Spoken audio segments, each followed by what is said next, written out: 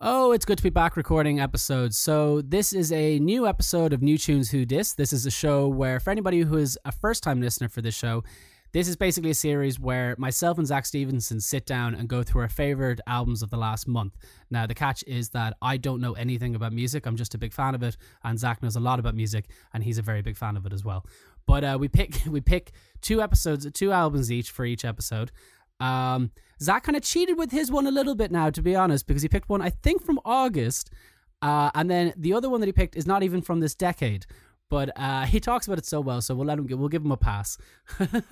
The bizarre thing, actually, is that our two picks happen to be playing Dublin on the same day, so just to get this out of the way, this episode was recorded about 2 weeks ago, so some of the references may be a little bit dated, but our two first picks happen to be playing Dublin on the same day.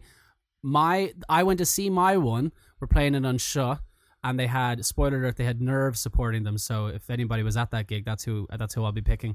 But they were fucking phenomenal. Just absolutely fantastic. It's my fourth time seeing them. They've never disappointed. I can't wait to talk about their album. I get a bit flustered talking about their album, but it's it's a fantastic album. And then actually that same week, or like a couple of days later, I was in Whelan's. And Whelan's I wouldn't consider Whelan's a place that normally has a lot of metal gigs in it. And we were up in the smoking area, and I could just see people with, like, you know, the war jackets on. One guy walked by with a Prurient t-shirt, and just all these like deep metal bands. And I was just like, what band was playing? I was like, there was something here tonight. So I went up to a guy and asked him, I was like, just out of curiosity, what band were playing inside? And he goes, Unyielding Love. And I was like, oh, fuck. So Unyielding Love are this amazing grindcore, for you don't know them, they're the amazing, like, caustic grindcore noisy band. I saw them open for Full of Hell a while ago, just before the pandemic, I think, actually. And they had one album out that's on Spotify, and it's fucking amazing. But they recently released this new death metal album that's a very caustic kind of thing as well. That's fantastic. If you like that kind of thing, it's absolutely phenomenal. But I was like, God damn it, I wish I saw them. And then I went back over to my friends, and I was like, oh, wait. And I went back up to him, and I was just like, just out of curiosity, were they any good? And he goes, well, I would hope so. I'm the guitarist. I was like, this is like the 7th time it's happened this year where I've been speaking to somebody and was just completely oblivious to the fact that I probably know their stuff. And I said it to my friend, and he was like, this happens to you so many times that I'm beginning to think that you make these stories up. But anyway, we have a great show for you. We even go into talking about Kevin Rudolph's latest single. I don't even know how we got to that point, to be honest.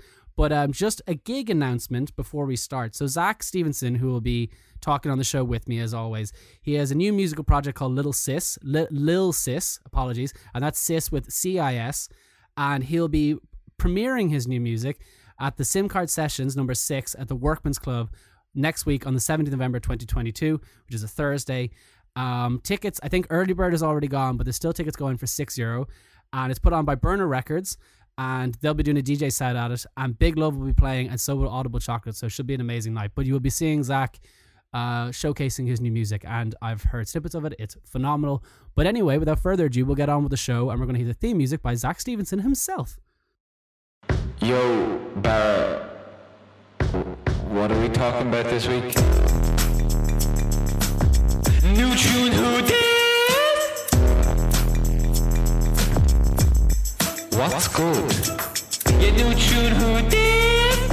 Let me tell you about the tunes we be fucking with. Pharisee and they poppin' with the heavy shit. You got Zach Steve, musical analysis. We gush up at the albums and we don't stop.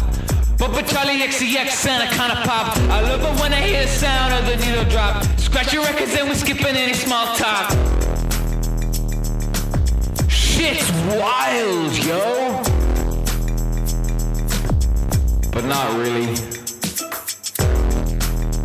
It's just two nerds being nerds. Bitch! Okay, I'm coming in okay. Are you coming in okay? I think I'm coming in hot. Yeah, coming in hot. Okay, hot. So this is the first time we've done a New Tunes Who Dis in, I don't remember what the last one was. I think it was March. I think it was Denzel Curry, Melt My Eyes, See Your Future. Was it? I think. I'll check because it's still. Or was it Gizzard? No, it was Gizzard. It was Gizzard. It was Gizzard. Was it a Charlie XCX as well or something? Yeah, Charlie and Gizzard. Because I'm pretty sure it was the most listened to episode so far that we've done. Oh, really? On the in terms of episodes that aren't, no, it's on Spotify it's not, and then on the the overall one that has all the stats, it is. Yeah, we're big on Deezer, are Dave we? Newell, yeah, we're huge on Deezer. Dave Newell has the credit for the one on Spotify, which he proudly goes on about. Not humble at all. Shout out to Dave. So what we do here on this show is basically we pick 2 albums that we really, really like. Sometimes they're from the month and sometimes they're not. I think this time do you have 2 that are not from October, or? Well, I have 3 that are from October. One of them comes out in 12 hours and they're all by the same band. So I figured I wouldn't talk about Gizzard for 2 hours. So none of them are Gizzard. Oh, are they not? No. Oh, okay. We can do a special Giztober sum up if you want. I'd love that. Okay, yeah, we'll I'd do love that. We'll have to wait about a week or so to let the new one sink in. But I'm not going to do that. So, because I thought one of them was definitely going to be Arctic Monkeys. No, although I could talk about it to annoy you. Bashed. Don't. No, you're more than okay. Well, Arctic Monkeys briefly, I loved Tranquility Base, the last album, which a lot of people hate. I like that one. And I really loved it, loved the whole thing. The new one hasn't quite clicked for me in the same way that the other one did. The other one did weirdly almost instantly, Tranquility Base. When I first started, I was like, love this. And the new one, I do think some of their best songs are on it, like the first track and Body Paint and the Sculptures of Anything Goes track. And like, it is a good album, but I'm not as mad about it. I want him to write a James Bond theme. That's for damn sure. They would be they could do that actually. The thing that I heard about it was, and somebody was saying it to me when I was at work the other night, and then I actually watched Anthony Fantano's video on the way over. Oh, he just hates the Arctic Monkeys. Because I saw him in the red flannel. I knew he'd hate them anyway, but it was just like, I wonder what he thinks. They were saying that Alex Turner's vocals aren't as strong as they should be to carry those songs. Was the criticism that I heard. Unbelievably good. I think the vocals are incredible. Well, to be honest, one of the albums that I was going to pick recently, Anthony Fantano shat all over it as well, and I mean, like, really shat all over it. And I know he's just a guy. You're just a guy. You hate the Arctic Monkeys. Yeah, a lot of people don't. A lot of people love like them. As I was saying, Barra, their first 2 albums are like the greatest like rock albums of the last Limp Bizkit would beg to differ, but anyway, fair. But yeah, he's just a guy. He hates things. I hate some things. He hates Health as well. Really? He hates Health, the band, and they're like one of my favorite bands. He is vegan, yeah. Do you want to go first? Will I go first? You go first. Do you want me to go first? Okay. I think so. So I was trying to pick for ages what to go through. So there was a couple. So one of them was Rina Sawayama's album, which was out. I think that was out in September, and I really, really enjoyed that. But then I was like, yeah. And then Carly Rae Jepsen's album was out last week, which I really liked as well. And then the other one that I actually have loads of notes made on is the new Yeah album. Oh yeah, it's so good. It's so good, which is the Anthony Fantano album that he completely destroyed. But I was like, the one that I really want to go through, and it's not playing Home Rules, but it's the new God Alone album. Is so good. Oh, the Cork it's lads. So good, man. Like, it came. They got signed to Prosthetic Records. And I was like, I always knew they were good. Like, when I got into them first, I noticed them because I was like, God Alone, that's a name of a band. No, that's a song from a band that I like called Altar and Plagues. And it's on the album With Teeth and Glory, which is like one of my favorite black metal albums. Proper terrifying, by the way. A Burnt Ear is the scariest song I've ever listened to. Yeah. Even today, when I know what's coming up, I'm still just like, no, this is so horrible, but it's class. A burnt ear. Yeah, it's like there's a whole part about like they're burning a kid in a coffin, and then all these gods come down and start dancing around it, and it's just this wretched screaming with this like noise industrial thing going on. It's hard to deal with, but pleasing to the ears. No, it's not. Even I listen to it. Like, I can't listen to that album more than... You're a masochist. Is that the right word? Is masochist maybe someone else that's like... Is that? Well, sadomasochism is doing it to yourself, isn't it? Yeah. Yeah. Is it? S&M? Someone write us in. That's sexual though, isn't it? S me someone. Anyway. That's Rihanna. Yeah. Well, that's not even S&M. But, oh wait, is it? No, that's SOS. What's S? It doesn't matter. When are we doing the Rihanna pod? We have to do we should do the Rihanna pod. I had that on the quiz the other night. I was like, who's Robin Fenty? Like, what's her pop star name? And nobody got it right. Oh, I wouldn't have got that right, in fairness. But, and then, so yes, noticed the name, started listening to them, and then got really, really into them, loved them. And then on Facebook, because I didn't know what they looked like. And then on Facebook, it was like, all right, lads, we're going to take a break to study for our leaving cert. And the leaving cert was coming up. And I was like, are these lads taking the piss? And then I looked them up and was like, wait a minute. they're like fucking, they're 18 or 17 and they're making like really progressive metal, like really progressive black metal with all these other shit going on. I was like, this is insane. Anyway, went to see them 2 weeks ago or 3 weeks ago in Chennai, if not longer, probably was longer. Brought a friend of mine who doesn't even like metal. She thought they were absolutely fantastic.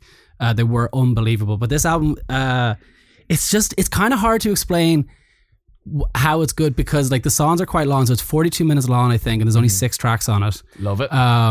But there's so much bits, if that makes sense. You're like, oh, there's this bit that's awesome, and then you're like, but if you were to play the next bit that you like of that song, you kind of go, is this the same song? It swaps and changes so much. So I'll kind of go to like a little break. I have notes, thankfully, so it's not just going to be me rambling for an incestuous amount of time. Let's see. Here we go. God Alone, ETC. Oh yeah, we'll play a few. We'll play bits. Okay, so production, by the way, first off, is unreal. The electronics that come into it are fantastic. One thing that I really noticed is the drumming on it has this kind of like, it's not your normal kind of metal drumming, like it's not blast beats. Although there are kind of like real heavy bits in it, but it just has this always this dancey yet heavy kind of flow to it. It's fantastic. It's one of the standout things of this album, next to the like just everything, the songwriting, everything. I know I'm rambling, and the guitars have this kind of cool tone in it as well, where it's not something that I would have heard in most metal that I listen to. So it's just, you'll know when you hear it. It's just this very distinct tone, and also the bass in it as well. I love when you can hear like a real fucking dirty slapping bass in it, which you can in this as well. But like we'll start maybe with the first song, so which is called Tinfoil on the Walls. Tinfoil in the Woods. Is it the walls or the woods? Tinfoil in the Walls. Just I'd say play like it starts, maybe skip like a minute in, so you kind of get kind of the buzziness of it. Okay, let's go.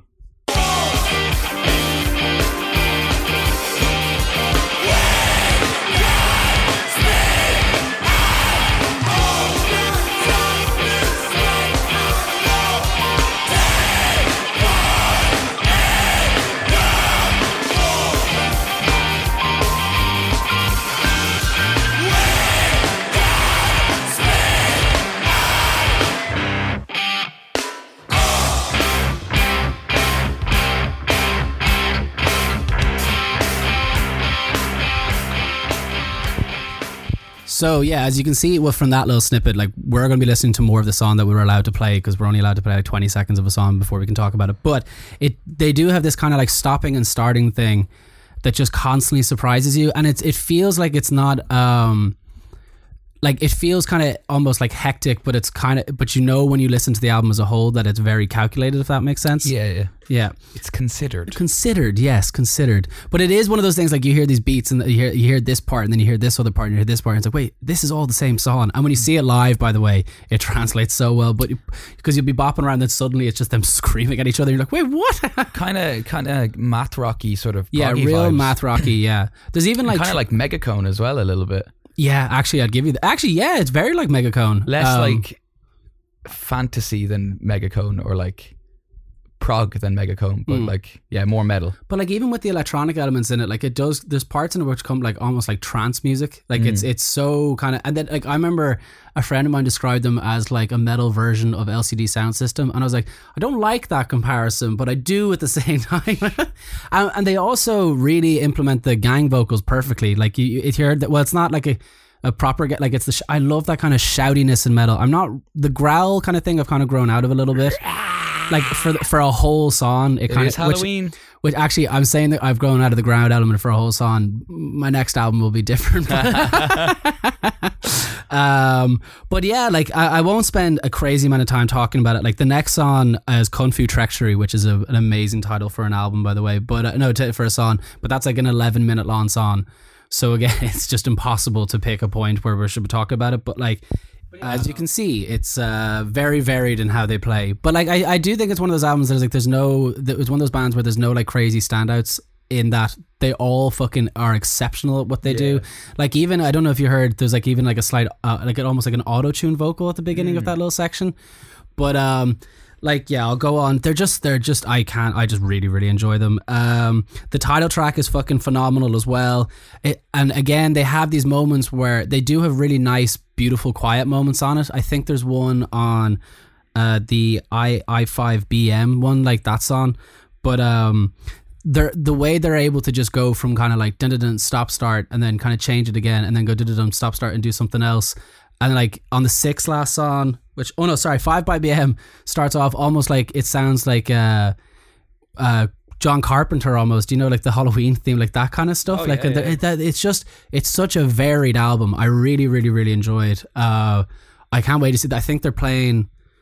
Where are they playing? They're playing Dublin soon. I don't. Is it the Grand Social they're playing? I think you would like to go to them. By the way, what'd you make of it? Actually, I definitely hear the kind of the danciness, and it's not recorded like other metal. You know, it's recorded much more like trying to sound like a band in a room, which I like. Kind of dry, which gives a lot of space for all the little parts to come out because there's quite a lot of different. You know, it's like sometimes in metal or in songs, you know, it's like bands are there trying to reinforce like a singular kind of idea or riff.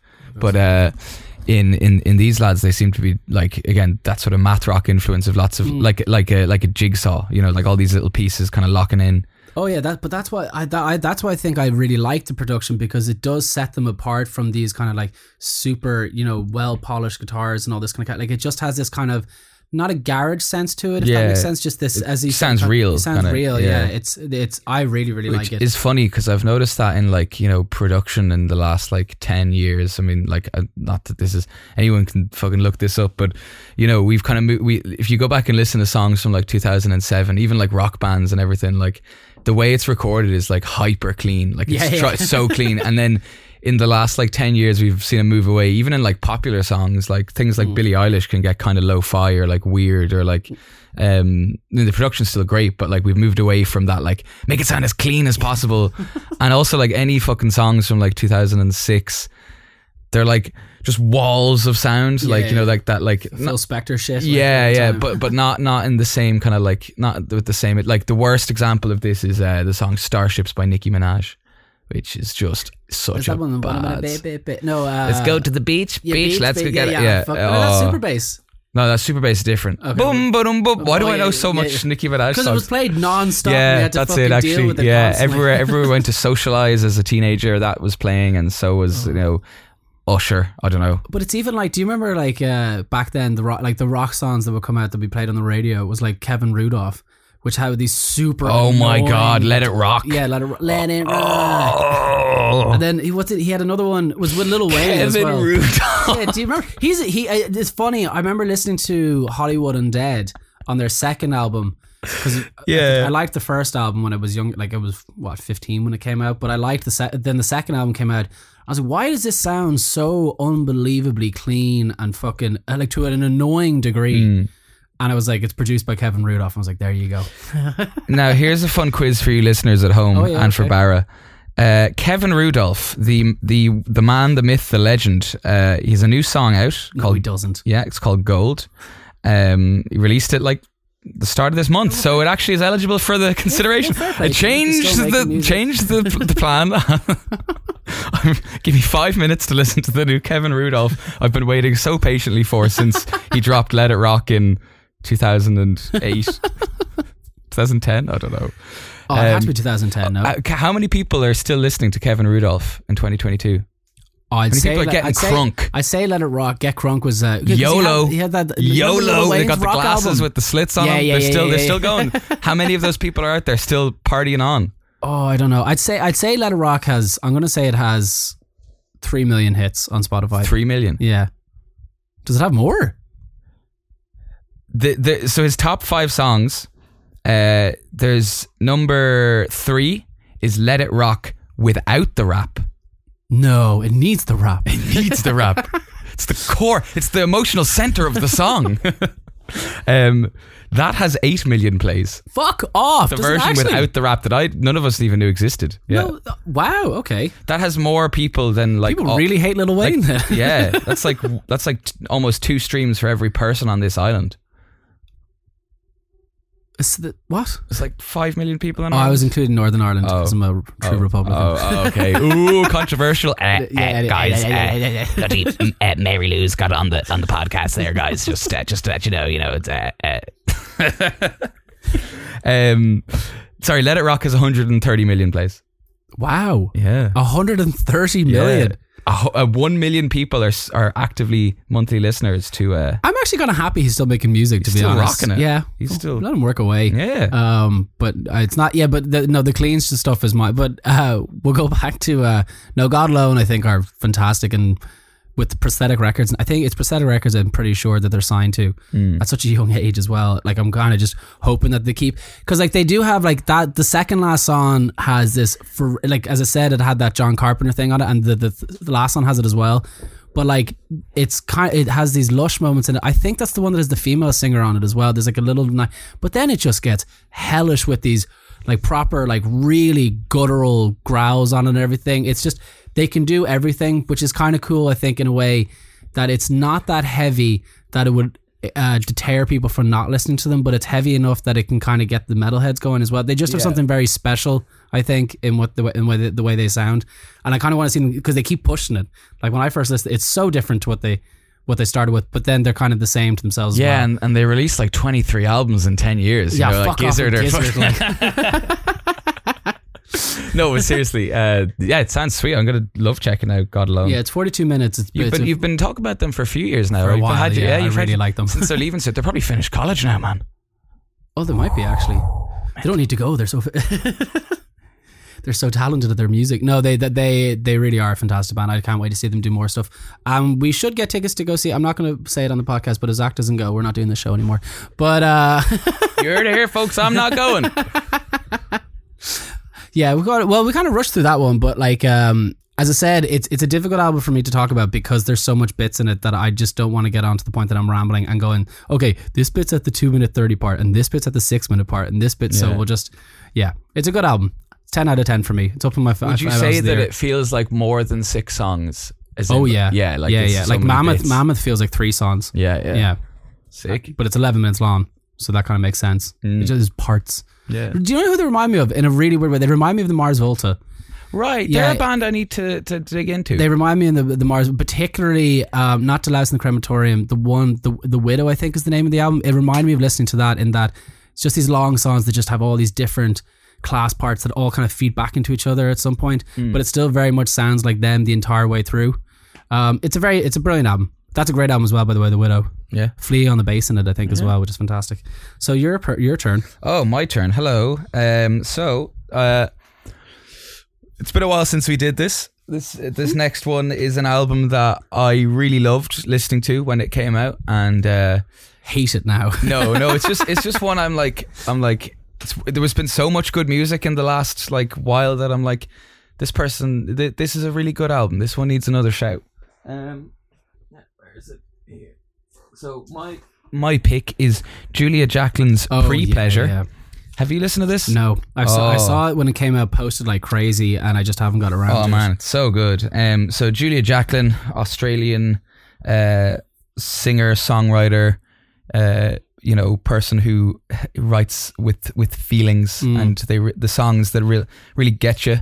A lot of times her songwriting, I find it's like, it's like the sum of its parts, and it's like, it's not like there are some great standout lines in fairness, but like, she puts a lot of nuance into her like character portraits, I guess, of these people. Sometimes, there's a lot of that, especially like her album Crushing, the one from the last album, which was like about like her going through a breakup and stuff, and it was just like so real and raw kind of feeling, and like complicated all that. I've actually never listened to her, so yeah, I know. So good. I'm sure listeners are familiar with her, and if not, definitely go check her out. That's my review of the new. That's it. No. So yeah, this album came out, I think in September. I think at the start of September, or maybe like the last day of August. Oh Jesus! Was it that long ago? Am I disqualified? Yeah, take it, put it away. But yeah, it's such a fantastic album. The production on this album I really love, especially on the track "Love Try Not to Let Go." It just sounds so a bit like the kind of War on Drugs, like dreamy trance, sort of upbeat, but just like and quite sparse, but never empty. It always feels like there's enough. And yeah, again, lyrically, she's just. This album feels a little less specific than Crushing was about a breakup, but at the same time, there's so many fantastic songs. There's kind of a lot of her sort of wrestling with her upbringing and like her religious upbringing and stuff, and how it. 1 second there. Sorry, no, completely too early. No, you're all good. Cheers. Yeah, like, you know, there's like the song Lydia Wears a Cross, where she's kind of outlining or describing her sort of, I'm not sure if she's a friend or, you know, sorry, I'm getting sidetracked, but there's this whole line of like, I'd be a believer if it was all just song and dance, which I like that, because it's like, you know, I mean, not, I've been to masses, I've been to a few masses, I've been to a few different religious things, different, you know, I'm Catholic, but I've been to Protestant ones, and it's the singing that's the best part.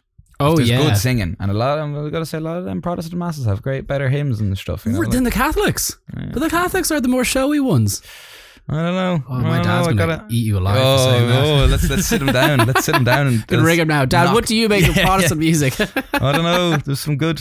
Them colonial Brits, you know, they could write a tune. In fairness, I think. Well, actually, they're probably just the only ones that actually wrote down and recorded their tunes. Everyone else just had them in their heads. Irish tunes are class. Yeah. Anyway, yeah, maybe we'll give a little snippet of Love, Try Not to Let Go, just to get Barra a little familiar with this album. I still can't believe I haven't listened to her. She is one of those artists I'm just like, because you know who was confusing her with ages? It was confusing her with Janet Joplin. Janis Joplin? Janis Joplin, yeah. Wow. Yeah, but I haven't listened to Janis Joplin either. Well, no, I have. Janis Joplin is like hard, like bluesy, like man, I remember guttural. I remember being at a party and somebody kept putting Janis Joplin on, and they were like, "Do you not think this is the most amazing music in the world?" I was like, I don't really like it, to be honest. And he was like, what? And just proceeded to play more songs bar, which now that I'm saying this story, I realize that I've done the exact same. So we're going to move on. And now I realize that story was me. Yeah. So this is Love, Try Not to Let Go.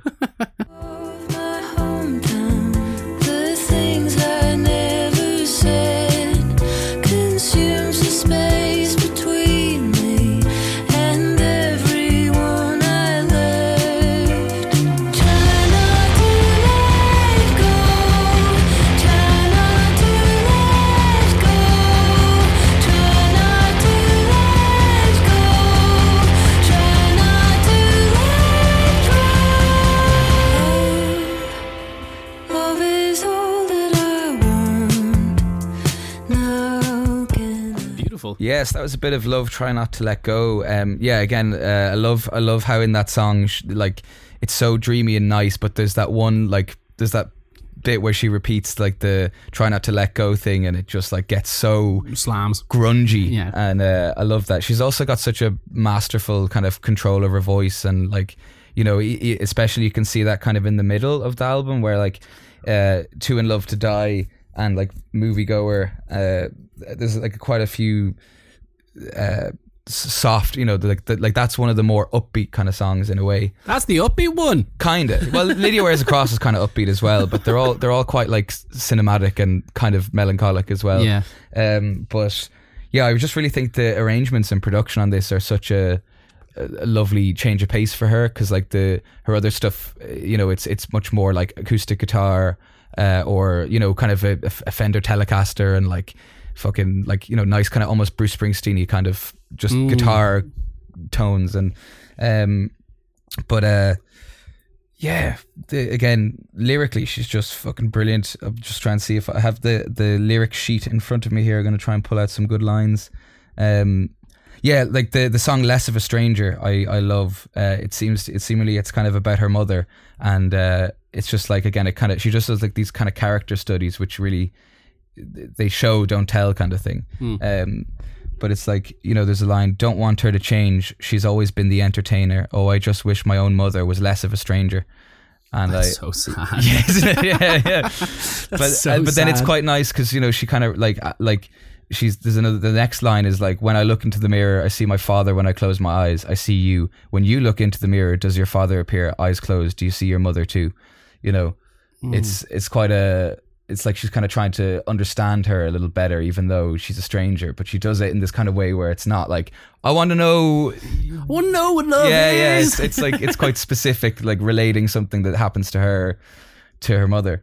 But yeah, again, Julia Jackson, what more can I say? I'll give some other examples of songs for Barra. Why not? Yeah, go on. Let's see. I Was Neon's quite a good rocker. Ignore Tenderness as well. I will say, it's on this album. She kind of like that song is kind of, I don't know, reconciling with her sexuality, I guess, and like, years of being objectified and the kind of confusion that, like, I mean, I don't know, because I was raised a boy and a man, and gendered as such, but it's quite interesting, like, like she says, been watching porn, lights off, headphones on, right when the pleasure begins, my education creeps in. And it's like Catholic guilt. Yeah, almost, yeah, exactly. Catholic education and everything. It's like such a good student of all that conflicting advice. Go put ice in your mouth, let them slap you about, go on, choke yourself out. Like, Jesus. Yeah, she's a fucking phenomenal. But then, the way she sings is so just like nice and beautiful that delicate, like, yeah. well, like that song, the lyrics do stand out. You do catch them, but then sometimes you're just kind of lost in the music of it, and you don't actually. Sometimes I don't pick up on all the fucking brilliant lyrics. I'll give you a little snippet of maybe let's do Less of a Stranger for a little bit. Okay. Just so you get a sense of how like tender the middle, like this comes right in the middle of the album. And How long's the album actually? About 40 minutes. Standard album. Oh, you, the way that I want to, I'll never see you in the wild. You're never gonna see me through the same eyes my friends do, looking in from the outside. Don't want her to change, pick apart or See, that gives you like a sense of the dynamics as well in the album. It's like that song is she's singing so quietly and such control on her voice, but it sounds so like effortless and just. Where does it come in on the track listing actually? Right, like bang in the middle. Bang in the middle. Yeah, I think, yeah. Yeah, and again, like there's lovely like strings that kind of decorate the album as well, and again, just expanded sort of sound from her and her band. The bands just sound great on this, all over this album. Yeah, who mixed it? Let's see here. Marcus Paquin, who also played synth, drum machine, and acoustic guitar. Good man, Marcus. Good man. Shout out to Marcus. Shout out to Marcus. Shout out to his family. Yeah, but I mean, like, I feel like, a lot of people probably already know Julia Jacklin, but maybe they only listen to like, Crushing or the her like cover of the Strokes song, which is phenomenal if you haven't heard that. I haven't. No, it's one of the best covers I've ever heard in my life. Is she the one that has the green jumper on one of her? Yeah. Yeah, and I'll give you a little snippet of End of a Friendship. Maybe I really like End of a Friendship. Has this lovely I don't know, old sort of romantic 1950s like drive-in feel that I kind of picture. I get that, but then that's just me probably being running off with visions or images or whatever. But it's just a lovely little end on the album. It's a very, even though it's quite sad. Well, all of her stuff melancholic. Again. Yeah, it's melancholic. But yeah, I'll give you a little blast to that then. Sweet. I put it all down to the heat and wine. We don't have to agree all of the time. Remember, she wants to be by your side, be by your side. All my love is spinning round the room. If only it would land on something soon. Yeah, so that was the last song off the record, which I just think is such a lovely, uplifting, old, it was gorgeous. Old cinematic kind of song. Yeah, that's Julia Jacklin. I'm sure many people, I'd say, are already well aware. She's not obscure. but she's very good. I'll be going home and listen to that today. Oh, Well, yeah. actually, I'm meant to be seeing Black Adam tonight, begrudgingly. Why? Because Superman is supposedly back in it, and I just want to see how he gets on. Well, let us know how Superman is doing. Yeah, I want to Let's see let- Superman if he's in it. I don't know if he's in it. He's definitely in it. But right now, this is the portion of the episode where we lose all of our listeners. Okay. No, because I'm going to pick a very heavy album. As I said, I was going to talk about the AA's new album, which I really enjoyed. The new Kyrie Jepsen album is fantastic as well.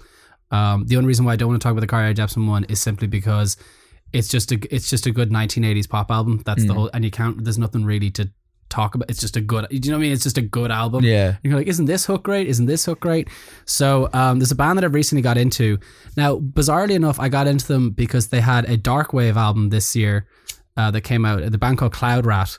So I kind of, they came to my attention because the dark wave album had had corpse paint on the cover. So I was like, that's a weird cover. It reminded me of, did you ever listen to Fever Ray? Not really. Fever Ray, I think she's part of the Knife Party, yeah. She had an album with corpse paint on as well, and then it was like a electronic album. Then this one was a dark wave album. So I was like, I'll give these guys a listen, and then put them on shuffle, and then was very surprised to find out that they're a grindcore band. We're back to grindcore. Because we listened to the album, and I was like, this is really cool. It's very kind of moody and atmospheric, but kind of like I like what's going on in it. And then I listened to, it was a Pollinator, I think was the name of the album I listened to after that, and I was like, fuck me, like straight away. It's just Cloud Rat, which is an animal. Surprise, surprise. It's a real animal. It's a real animal, yeah. There's rats in the clouds. Yeah, I think that's what it is. I think they're rats that can fly. Oh, good God. I don't think that's what they are. I should actually look up what they are. But Imagine that. Imagine we got flying rats in the future. Well, we do. We have pigeons. We thought we'd have flying cars. Oh, we have pigeons. Hey, pigeons are kind of cute. No, they're not. They're a little covered in vermin. Then seagulls as well will come down and nick your fucking chicken. Yeah, seagulls can fuck right off. You know what I meon? The sooner they get them seagull condoms in, the better. Man, we went drinking in Black Rock like a year ago. And it's on the beach, and fucking the seagulls were flying around. They're so big they could pick up small children now. They're like one of those things that like later on, like I'm not into the idea of culling animals, but fuck me. Yeah. See, have you heard about the seagull contraception thing though? I've heard about this. Explain this to me. What this is. So they've trained a bunch of smaller birds like blue tits and like robins and stuff. They've trained them how to like put on small condoms onto the seagulls. Fuck off. Yeah, that's not real. Yeah. That's not real. This is what Elon Musk has been spending his money on. Yeah. Money well spent. No. I mean, they are. I don't know what, like food or something. It's not elaborate little wait, blue so tits. they're not actually putting condoms on. No, I don't. Well, I don't know. They didn't specify. I imagine it's a thing, but like literally to like cull them humanely, supposedly. Yeah. Did you ever hear about the virus? Or we could just stop overfishing, and that would solve the problem. That would work as well. That's another thing. Yeah, it's like it's just the reason they're fucking hungry is because there's no fucking fish. Did you ever hear about Australia's problem with they brought in rabbits and they started breathing so rapidly that they created a man-made virus to kill them? And I think it worked too effectively, and it started poisoning them and everything. And you want it's unbelievable. But no, where was this? What was I? Oh yeah, flying rats. So Metal Encyclopedia describes the band as a grindcore band from Flint, Michigan. So like I don't know if you've been up to date with what's going on in Flint, but they haven't had drinking water in about 7 years. I've heard Black Midi. Yeah. Are Black Midi from Flint? No, they have that song. There's lead in the water. There's lead in the water. It's called like near something Michigan. Oh, that's what it is. It's near NT Michigan or something, or DM Michigan or something. Detroit's in Michigan as well. Oh, maybe it's Detroit, Michigan. Yeah. Lyrical themes are oppression, inner struggles, and social issues. Now, I'll be honest with you. The album's only just out. I couldn't get my hands on the lyric sheet, so I don't know what they're singing about. But there's power in the vocals.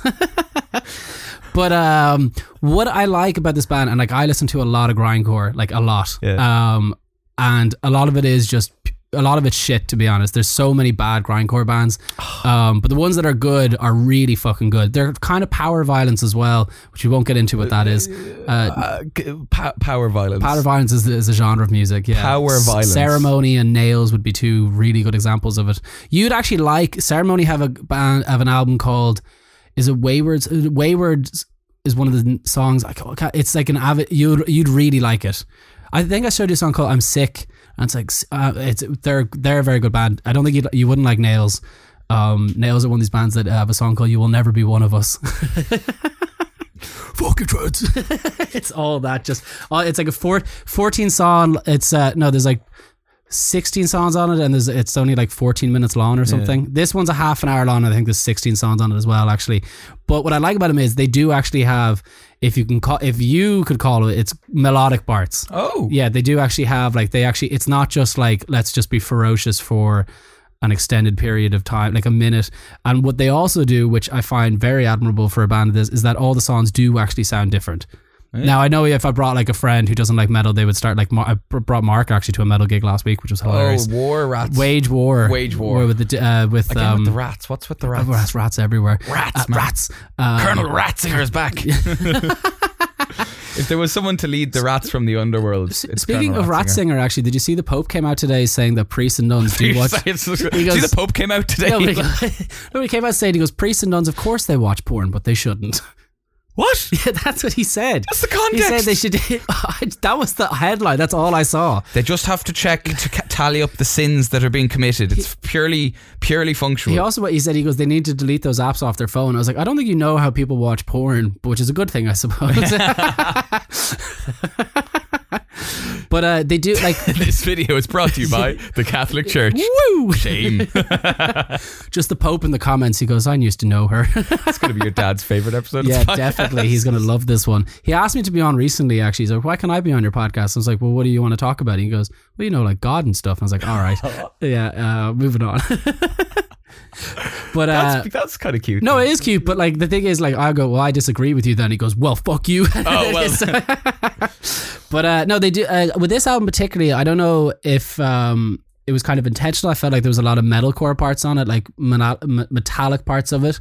Particularly the fact that there's like these really sick breakdowns on it that kind of come from almost like hardcore and kind of not crust punk, but anyway, we'll get into it. So it opens up with what is the name of the opening song? Zach, you should probably have it there, do you? Yes. Actually, I'll go in just first off. Production is insane. It sounds like it's recorded live. The album, the drums particularly sound like they're actually like live drumming, which I think is always fantastic. I hate that compressed shit. You know, yeah, like samples, sample fuck and all that kind of carry on. So the first song is called Aluminium or Aluminum. Branches. Yeah.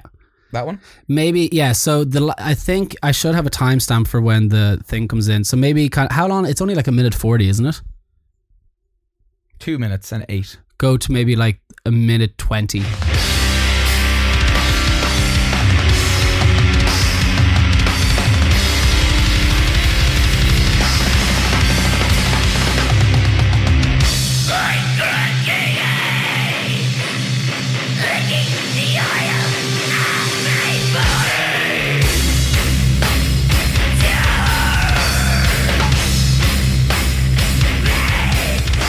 So that was Fucks. Yeah, it's class, isn't it? That's pretty sweet. Yeah. Madison Marshall's her name. I have no idea how she's able to sing like that. Sing. But yeah, no, it's like, it basically, what I loved about it was like, it just basically goes, this is what the album is. We're not trying to reinvent the wheel on this genre. We're just going to do what we do, and we're going to do it well. And it kind of sets the precedent for what the next, what is it? It's a half an hour. I think it's 32 minutes long of what the album's going to be. It's actually 31 minutes 1 second. But what I think is amazing, as I said, all the songs sound different, but like it gets to the point that they do so much tempo changes in it that like you're kind of going like, it's like whiplash. It's like dizzying almost. You know, you're like, Jesus Christ, stop it.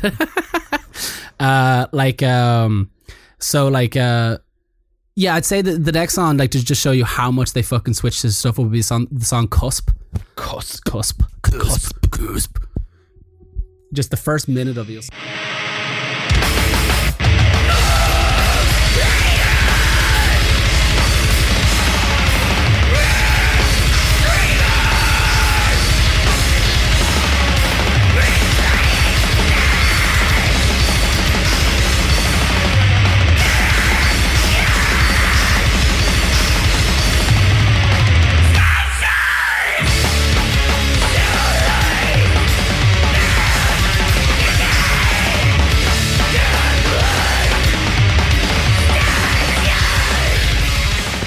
as I said, just those kind of not stops and starts, but just the flip ups. It's particularly in the drums, you can hear it just constantly, just all these fills coming in and then stopping and then filling. It's a pretty impressive record.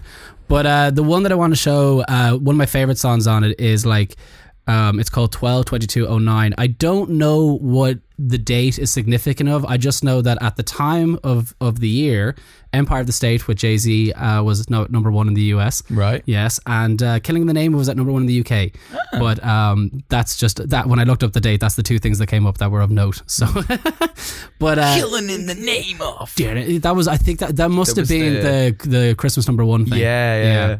Which is so for the BBC. That was a Facebook meme, wasn't it? I think. It started off as a Facebook God, group. remember when Facebook had cultural sway? Now it's just rigging elections.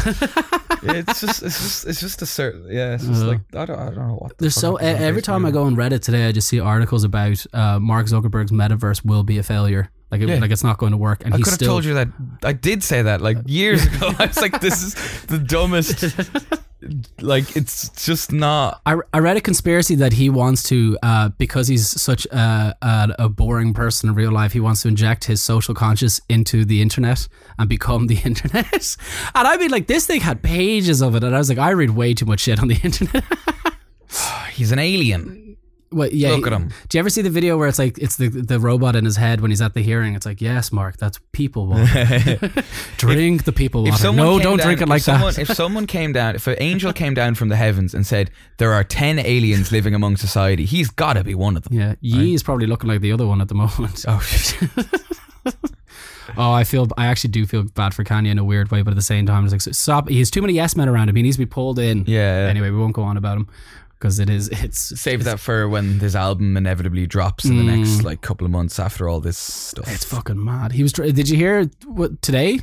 Actually, it's gonna be. No, I didn't hear today. What happened? He tried to get into, or was it yesterday? He went to a shoe company that Kim used to work for, and just showed up and demanded that he have a meeting with them and all this kind of carry on, and they've basically blocked him as well. Skechers. He showed up at Skechers. Good. Shout out to Skechers. Keeping my feet not flat. He showed up to Skechers demanding a sport deal with, it's because Yi Sports, I think, is the name of his company or whatever. Yay Sports. Yeah. But he showed up basically in their hall and was like, I want a meeting, and they were like, you're not getting it. Leave. Oh my god. It's the whole thing's a mess. But so 12/22/09. This is one of those songs that actually sounds. This is where when I say like melodic kind of comes in. Like I've only kind of obviously I've shown the heavy bits of the songs, but like this is where you kind of see them as just more than just a grindy, noisy band. Like they do, like you'll see. It's just the beginning of it. It shows it straight away.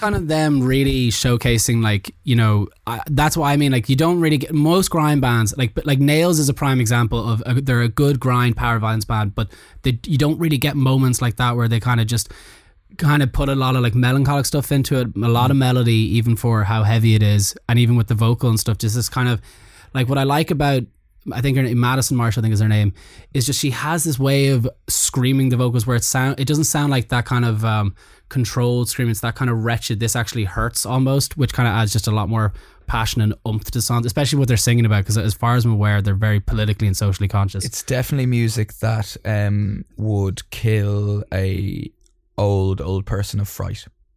My nan listens to them. No, she doesn't. My 84-year-old nan. Have you heard the new Cloud Rat CD? I don't know if did you ever see the study where they had rats listening to different types of music?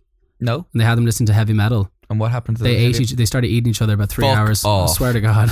But metalheads are so nice. I think it was Metallica as well. Like, it wasn't like the most brutal thing in the world. Metalheads aren't. By the way, I've never had an issue with metalheads at a gig, except for when Marlon Manson during the fight song, people started fighting. But surprise, surprise, he's not exactly top of my list of people that I want to look after. So yeah, I won't play too much more because obviously it's quite heavy. But like Shepherd is another. The song Shepherd is one of those songs that surprisingly has like really fucking strong metalcore influences on it. At least I think so. unbelievable breakdown. But again, this is one of those ones where like it just changes so much that you kind of have your ears are coming back and forth going, fuck me. It actually made me like dizzy. I was on the bus coming over because I always listen to the albums that we pick going over. I was listening to this and I was like, I'm going back to the God Alone album because this is actually making me tired how heavy it is. Not a slight at God of War, by the way, because God of War are heavy as well, but they're you know, they're dancey and stuff and fun, while also being extremely moody and stuff as well.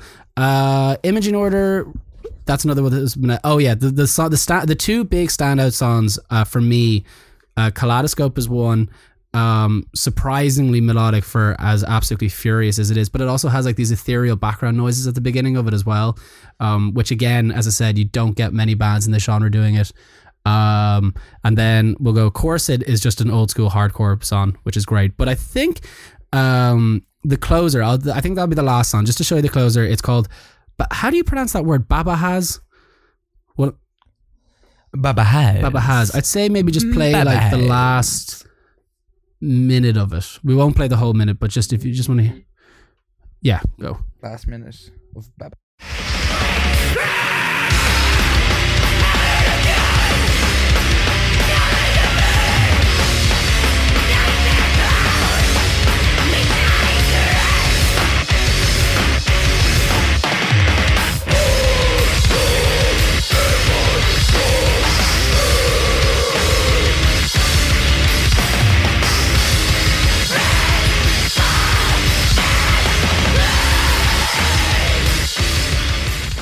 But yeah, you can see it just has that like epicness to it. I really do think they're top of their class when it comes to writing this type of There's a music. lovely bounce to that last track, you know, with the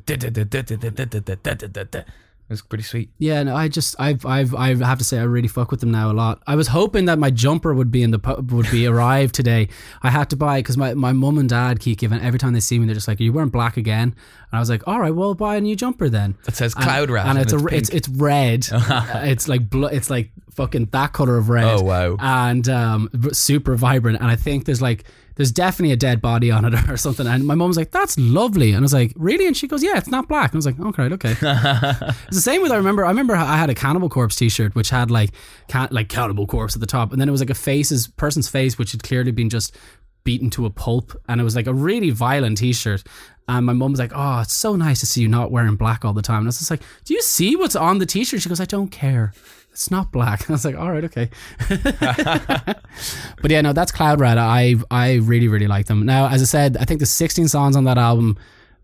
I think there's 31 minutes long, corrected by Zach. But I would highly recommend it for anybody who's into that type of music. I know not everybody is, but fuck with it. See what it's like. I'd say, and by the way, from what I've heard, they're unbelievable live.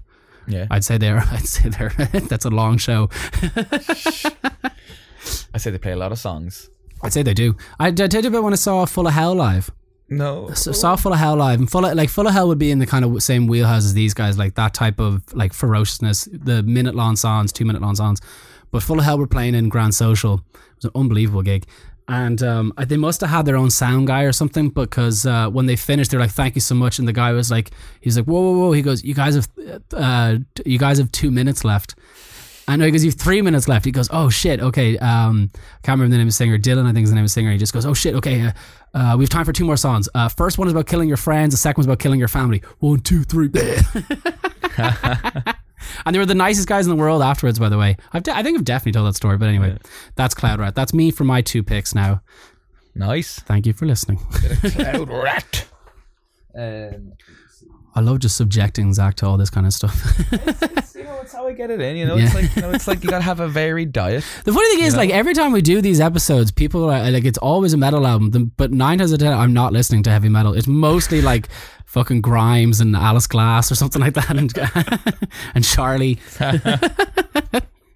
All right, so my pick is a classic album. I'm gonna say it's the 50th anniversary of this album. What is that? What Color is Love by Terry Callier. Callier, Very vulnerable album cover. isn't it? It's fantastic. It's a really striking album cover. It's a woman who is sort of like naked on a chair with a blanket kind of draped over and a cigarette in her hand. But there's just this like great expression on her face that like literally sounds exactly like what the album her face looks like what it sounds like, and it's just beautiful. Detached almost. Yeah. It's from 1972. Terry Callier, who's like he was a kind of folk singer, but this isn't really folk. It's kind of, but then it's not really soul or funky. I mean, it is kind of soul, but it's not like any other soul albums. It's kind of jazzier in a way. Okay. It's quite mystical, I would say. Ooh. And it's a good one because it's like Halloween. It's like not scary, but it's kind of, the first song, which I'm going to show you just to set the tone, is one of my favorite songs that I think I've ever heard. I've loved this album for a while. This year I managed to get a copy of it. But yeah, or 1973 it says on Spotify, but on this it says 72. So let's see. Could have been pressed in 72 maybe. Yeah. Oh yeah, this is the song. Seems so near, yet so far. I thought I was in flight, out where the planets are, moving between day and night. Here am I, and there you are. And follow the dancing girl, a vision in amber lace, such an entrancing girl. She moves with such rhythm and grace. Gorgeous. Yeah, so that's the opening track, Dancing Girl, which is really like such a journey of a song. It starts with this like plucked guitar thing that's really nice, but then when the vocal comes in, it feels like the vocal and the guitar are doing like different, it doesn't come in the way you expect it to come in. It comes in on like a different pulse almost, and it changes the feel of the song, and the whole song kind of shifts and moves and never fully like sort of lands in like one thing for too long. And I love it. It's very, as I say, very like mysterious and mystical. And then the rest of the album, like that's like the first song, which is like kind of sets you off, but then the rest of it, there's like just lovely, gorgeous soul. Like if you're a kind of fan of like Barry White or Isaac Hayes as well. I was going to say Isaac Hayes would remind me. But there's something about his stuff that just is so different. I can't quite describe, like to like Barry White and Isaac Hayes. But at the same time, he definitely has longer songs. A couple of these songs are over 6 minutes. Fuck. Yeah, like it's only 7 songs I think on the album, but I'll give you a couple snippets of some stuff. So I'm gonna go with the second song, which is What Color Is Love. There's also the song You Gon' Miss Your Candyman, which I think is his biggest song. You Go Mr. Candyman? You Gon' Miss Your Candyman. Oh, right, okay. What is a Candyman actually in this context? I guess like your person who's supplying, like, is it providing drugs or? It's from the 70s. I think it was like, I'm paying for your life. You're okay. Yeah. I think, kind actually, of old dated sort of. What, do you know where he was from actually? I don't actually. Like what city? I don't know actually. Maybe I have a feeling like New York, but I don't know why I think that. Let me see. Chicago. He's from Chicago, Illinois. Okay. But yeah. Are we gonna play? Yeah, we'll play. So. Is it here? Is it there? Is it really everywhere? What color is love? Is it strong like the mountains, or deep like a fountain? It's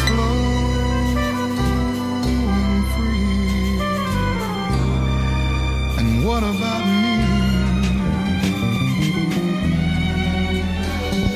Yeah, again, like the second song is much more like less spooky and more just like beautiful and very warm sounding.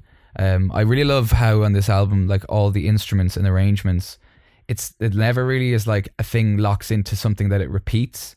Every part is always kind of doing its own like little like journey, a little thing. Even like in that snippet we were playing there, like like the whatever it is, like glockenspiel or something leads up, and then like it leads up to the strings that then carry through, and then like the bass does a little thing that leads on to something that, like, they're all kind of interacting in such a. Is that like, a jazz influence thing, do you think? Definitely, yeah, definitely kind of a jazzy thing, but also kind of soul. Like it's not jazz in sort of like it's not abrasive or anything. It's very like pleasant and washes over. But yeah, it's again, his voice is just unbelievable. He's a fucking gorgeous voice. It's you know, it's Make normally it you're melt, used like. to hearing like sort of soul singing where it's like, you know, belted or it's loud, and it's like he's just so, he can belt, but it's so delicate for so much. I mean, like that's I guess because he was a folk singer, like where he would just be like guitar and singing. Oh, that's what he started off as a folk singer, Yeah, was then he it? had a couple albums in the 70s with this one and another like 3 others maybe that were like more arranged and produced and stuff. But like a lot of his stuff is just like, you know, Bob Dylan, early Bob Dylan, like, you know, that, not Bob Dylan, but you know, that just like guitar Like and Simon and Garfunkel almost, or like not that type of more folk, like or? like not quite Simon and Garfunkel, but more just like folk songs, like Okay, stories and like but yeah, it's so good. There's lovely backing vocals all over it as well. I'm gonna play the song let's see, You Go Mr. Candyman is very good. Also You Don't Care is a lovely end. I might go You Go Mr. Candyman. So Okay. I'm actually we'll give a little snippet of two of them.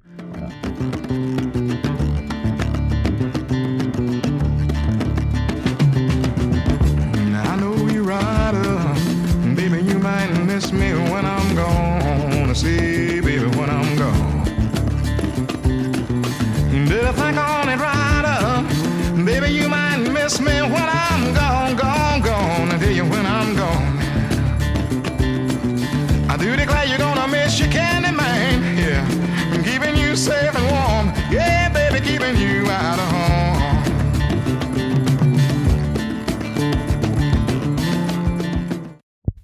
Yeah, that's a banger. It's, as I say, like, it's the album, none of the songs sound like a certain, if you get specific about it, like that last one doesn't sound like a rock song in a lot of ways, but as in this, within this album, it's kind of the like rocky sort of song, even though, and I kind of find that with this whole album, it's very like, they just sound so distinct, the songs, yet they also sound like a lot of things, but it's just, again, his voice is magical. Oh, his voice is great. His voice is incredible. And yeah, I love the lyrics as well on it. They're very like symbolic lyrics a lot of the time. It's very like open-ended to your interpretations on a lot of these tracks, some less so than others, but it's again kind of mysterious kind of vibe throughout the whole thing. And yeah, I'll play the last song because I just think it's beautiful, and I'm maybe someone has sampled it, and maybe if you're a hip hop producer you should sample this, but I'm just maybe it's out there, but I feel like the vocal refrain, the backing vocals on this should definitely be sampled. Okay, we can look for it after. Oh yeah.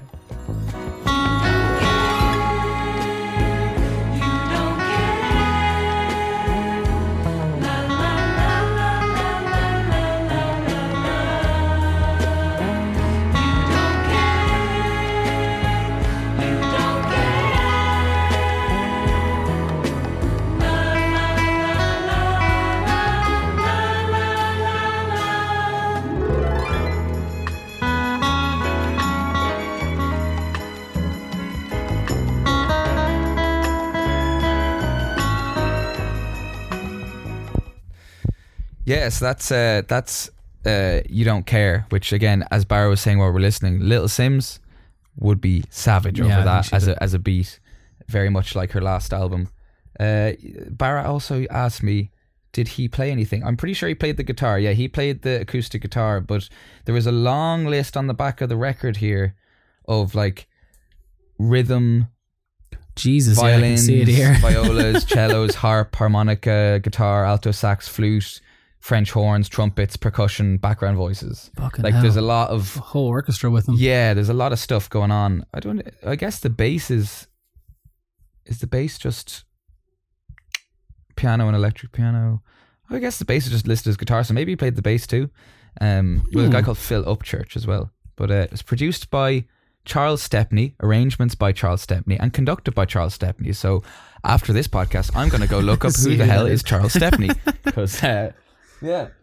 But yeah, I love this album. I think it's a bit like, it's not on as many people's radars as like, I don't know, Stevie Wonder albums from the same era, or like Donny Hathaway, or I don't know, Isaac Hayes. But yeah, it's just phenomenal. I can't get enough of this album. I always find a time to put it on, like once a month, I'd say. How do you find these type of albums actually from these type of artists? This one, I found it like years ago in working in Tower, because I just saw the cover and I was like, this is such an incredible Yeah, it's a very photograph. I striking was like, cover, it's yeah. so striking. I was like, well, I have to listen to this now. And the fact that it's just called like What Color Is Love as well. Such a simple title, but like also kind of like, what? Like it's not a color, you know, but it's interesting. And just to say the look on her face. Yeah. So and then I listened to it and I was like, what the hell is this? I was expecting it to be more like, I don't know, like less weird. It's quite a weird album. It's very easy listening, but if you're listening to it, it's bizarre. Like some of the shit that's going on. No, there's like this, like even in the like I was saying to you, like with the very first song that you played, I was like, there's it sounds like there's nothing going on in this, yet there's a ton going on. There's so much going on. It's just like someone's doing a little thing once here, and then they're like, it's not like someone's playing a riff repeatedly. You know, it's except for that guitar riff. The only thing that kind of repeats is that little fingerpicked guitar riff at the start. Anyway, I'd love to have more like those documentaries where like the Beatles one was a prime example where you actually see them working it out. Like, can you imagine that type of room where you have that many musicians and it's like, okay, do you want to come in now? Like, do you know, especially with the jazz influence, like the fact that it's like, I've seen not many jazz concerts live, but when they're doing the improvising thing, like when they're just jamming, you can see them looking at each other going like, okay, I'm coming in now. I wondered would have worked the same in that kind of. It probably was a little bit more controlled. I think this is more especially because even on the back it said like conducted and arranged and produced by the same guy. But it definitely has an influence of kind of jazzy parts. But I think the arrangements are too like classical music. You know, like they literally lead on like, you know, like classical music actually is a shout. I didn't even think it's kind of almost classical music except not. But in terms of the like the way the instruments are used, I suppose. Yeah. But fantastic album. Definitely worth checking out. And Charles Stepney, was that his name? Charles Stepney? No, was it not Terry? No, Terry is the guy. Oh yeah, your man. Terry is the artist. But just like for the arrangements, as I say, because like Terry Callier, no shade to get. Like I love the man, but you know his thing was like folk, and I'm sure he has input in all this stuff as well. But like the arrangements on this album, like just sound so. To me, that's like what. It's 50-50 for me, this album. It's like the vocal and the guitar, but if it was just him and the guitar, it wouldn't nearly be as magical. I get what you mean. Yeah. I just when I was going through the list, I was like, fuck me, like it sounds like they had a full on orchestra in the back of it. I have to give more of this. See, the thing is, every time I listen to this stuff, I do really like it. I just never listen to it myself, which isn't that's my fault. But fantastic bedtime album. Yeah. Yeah. Do you know what? Recently now to go to bed, I'll be read a book and then I put on what is it? No Such Thing as a Fish. Do you ever listen to that? Oh, podcast. Yeah, I always put that on, and then I wake up to hear them laughing. I'm just like, I have to stop doing this. This is a bad way of sleeping. But I guess that's us then. Unless you have any more you want to talk about. Let's listen to that. What's his name? Kevin Rudolph track. Oh yeah, the new Kevin Rudolph track. Kevin Rudolph. Let's listen to We're doing a track review, guys. So here we are. Welcome to Track Review with me, your host, Lemon. Lemon. My name is Lemon. That's the name you're going with. With track, Lemon. Okay, I don't know what to go with. My mind, I should feel like sugar. Sugar. Lemon sugar. Lemon it's sugar. Your host, Lemon sugar. Okay, we're gonna listen to Kevin Rudolph. Okay, here we go. The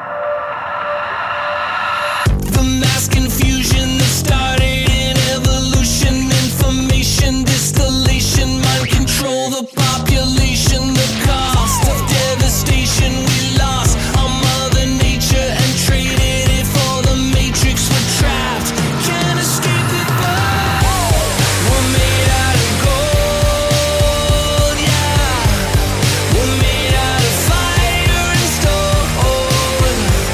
Never give up control, and live in a world that's been sold. Automatic distribution, a culture that's been computed and muted by the distractions. Just wait for the reaction when we wake up, break the pattern. Well, Jesus, I tell you, Charles Stepney would be envious of that production. It sounds exactly like what I thought it was going to sound like. Is it just me, or is potentially we potentially lost Kevin Rudolph to the like QAnon, or something? There's something going on because like he's trying to be impactful, but I was kind of but on what side? He's fire and heat. You know, there's passion in them lyrics, not so much in the vocals. The vocals are very. But I like the fact that he was creative enough to use the synth that he used in Let It It's the Rock. exact same synth sound from Let It Rock.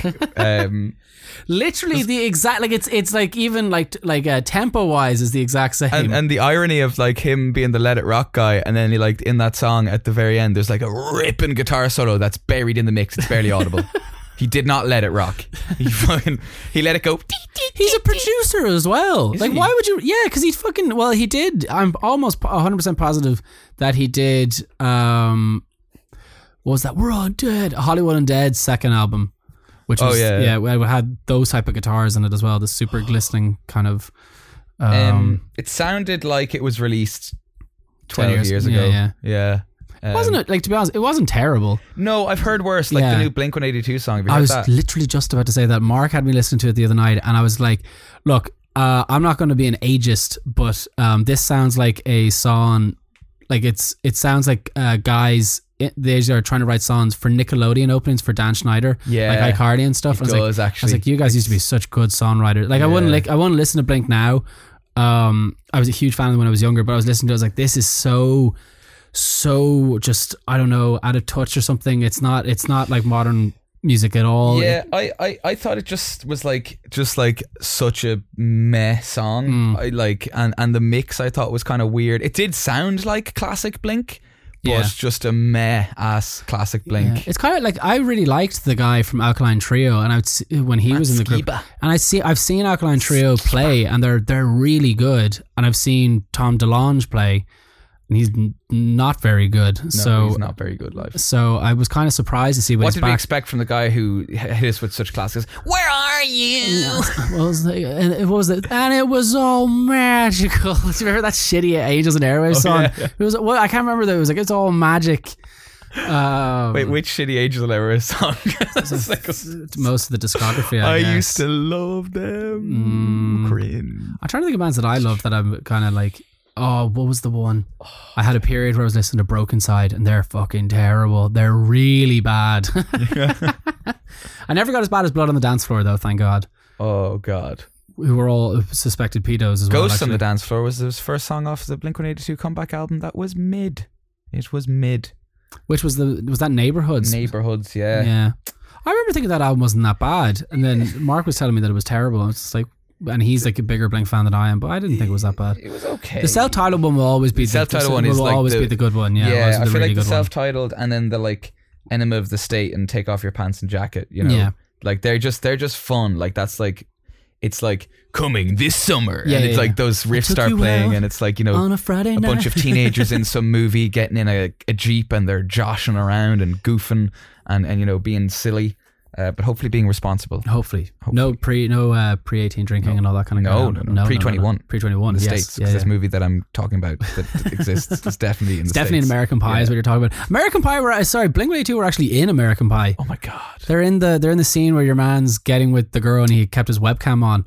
And they're all live streaming basically him about American Pie. Yeah, what American a weird. Pie is a very problematic. That's gonna be now. like we're gonna like, you know, like have like when we have kids and we're like, what? You know, how is this a thing? It's bizarre. I get my YouTube algorithm is so fucked that occasionally, because I watch like a lot of movie clips on it. Yeah.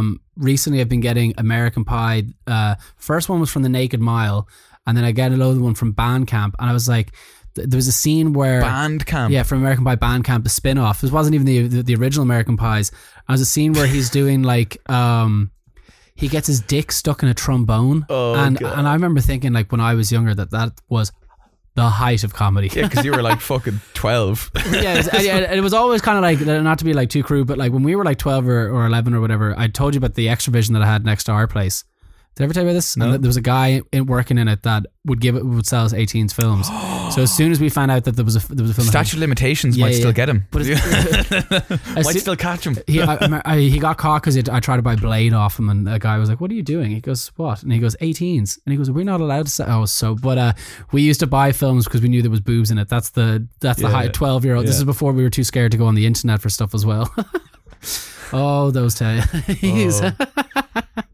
Yeah, no, American Pie films were massive, and they always had, it was like Good Charlotte was always on them, Blink-182, like Limp Bizkit probably. Limp Bizkit probably would have been in it as well, yeah. Those were the days.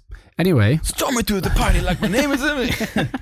Oh yeah, fuck it, yeah, Fat Lip as well, yeah. Yeah. God, what an era. What a hilarious. Do you know, I actually saw Sum 41 live and they were fantastic. They were absolutely brilliant. And I was going to see your man's recovered and all that kind of carry on his way. He's sober now. But it's funny how like you're like, I haven't listened to this band in years, and suddenly you just remember every single lyric to every single That song. was me at Arctic Monkeys at EP. I was like, I've sang everything. Every word. Did I tell you about when I was at EP, I was looking to see Perfume Genius, who've been waiting to see for a long time, and he was on just as Arctic Monkeys were. Yeah. And I went into the tent and there was like 10 people there, and I was like, this guy's such a fantastic musician. But as soon as the time came to go see them, just the whole tent, I was like, oh my God. Oh. I think that happened to most people who were playing at that time as well. They got shafted by the Arctic Monkeys. Arctic Monkeys, like, there's fucking, they got bangers. We'll agree to disagree. But I do like You Look Out on the Dance Floor, and When the Sun Goes Down, I like that song as well. Sue Graham's in the music video too. Yeah. But I guess we'll leave it there. Yeah. Keep on rocking in the free world. I have an episode actually that's coming out. Should mention this, that I don't know. Well, actually, I'll get your opinion on it. Sepultura are playing next week, I think. And one of my favorite albums by them is Dante, which is them doing them telling the story of Dante's Inferno. So I'm gonna do an episode of going through Dante's Inferno while going through the album for each bit. Yeah. I was explaining it to Mason last night. He goes, that sounds like it's brutally heavy. He's like, it is. Yeah.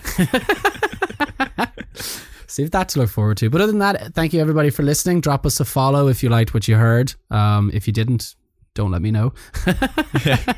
Unfollow. Okay, I think we'll leave it there. Thank you, Zach, for coming on as well as always. Thank you for having me. Oh, look. Oh, my cat's at the window. All right, peace out.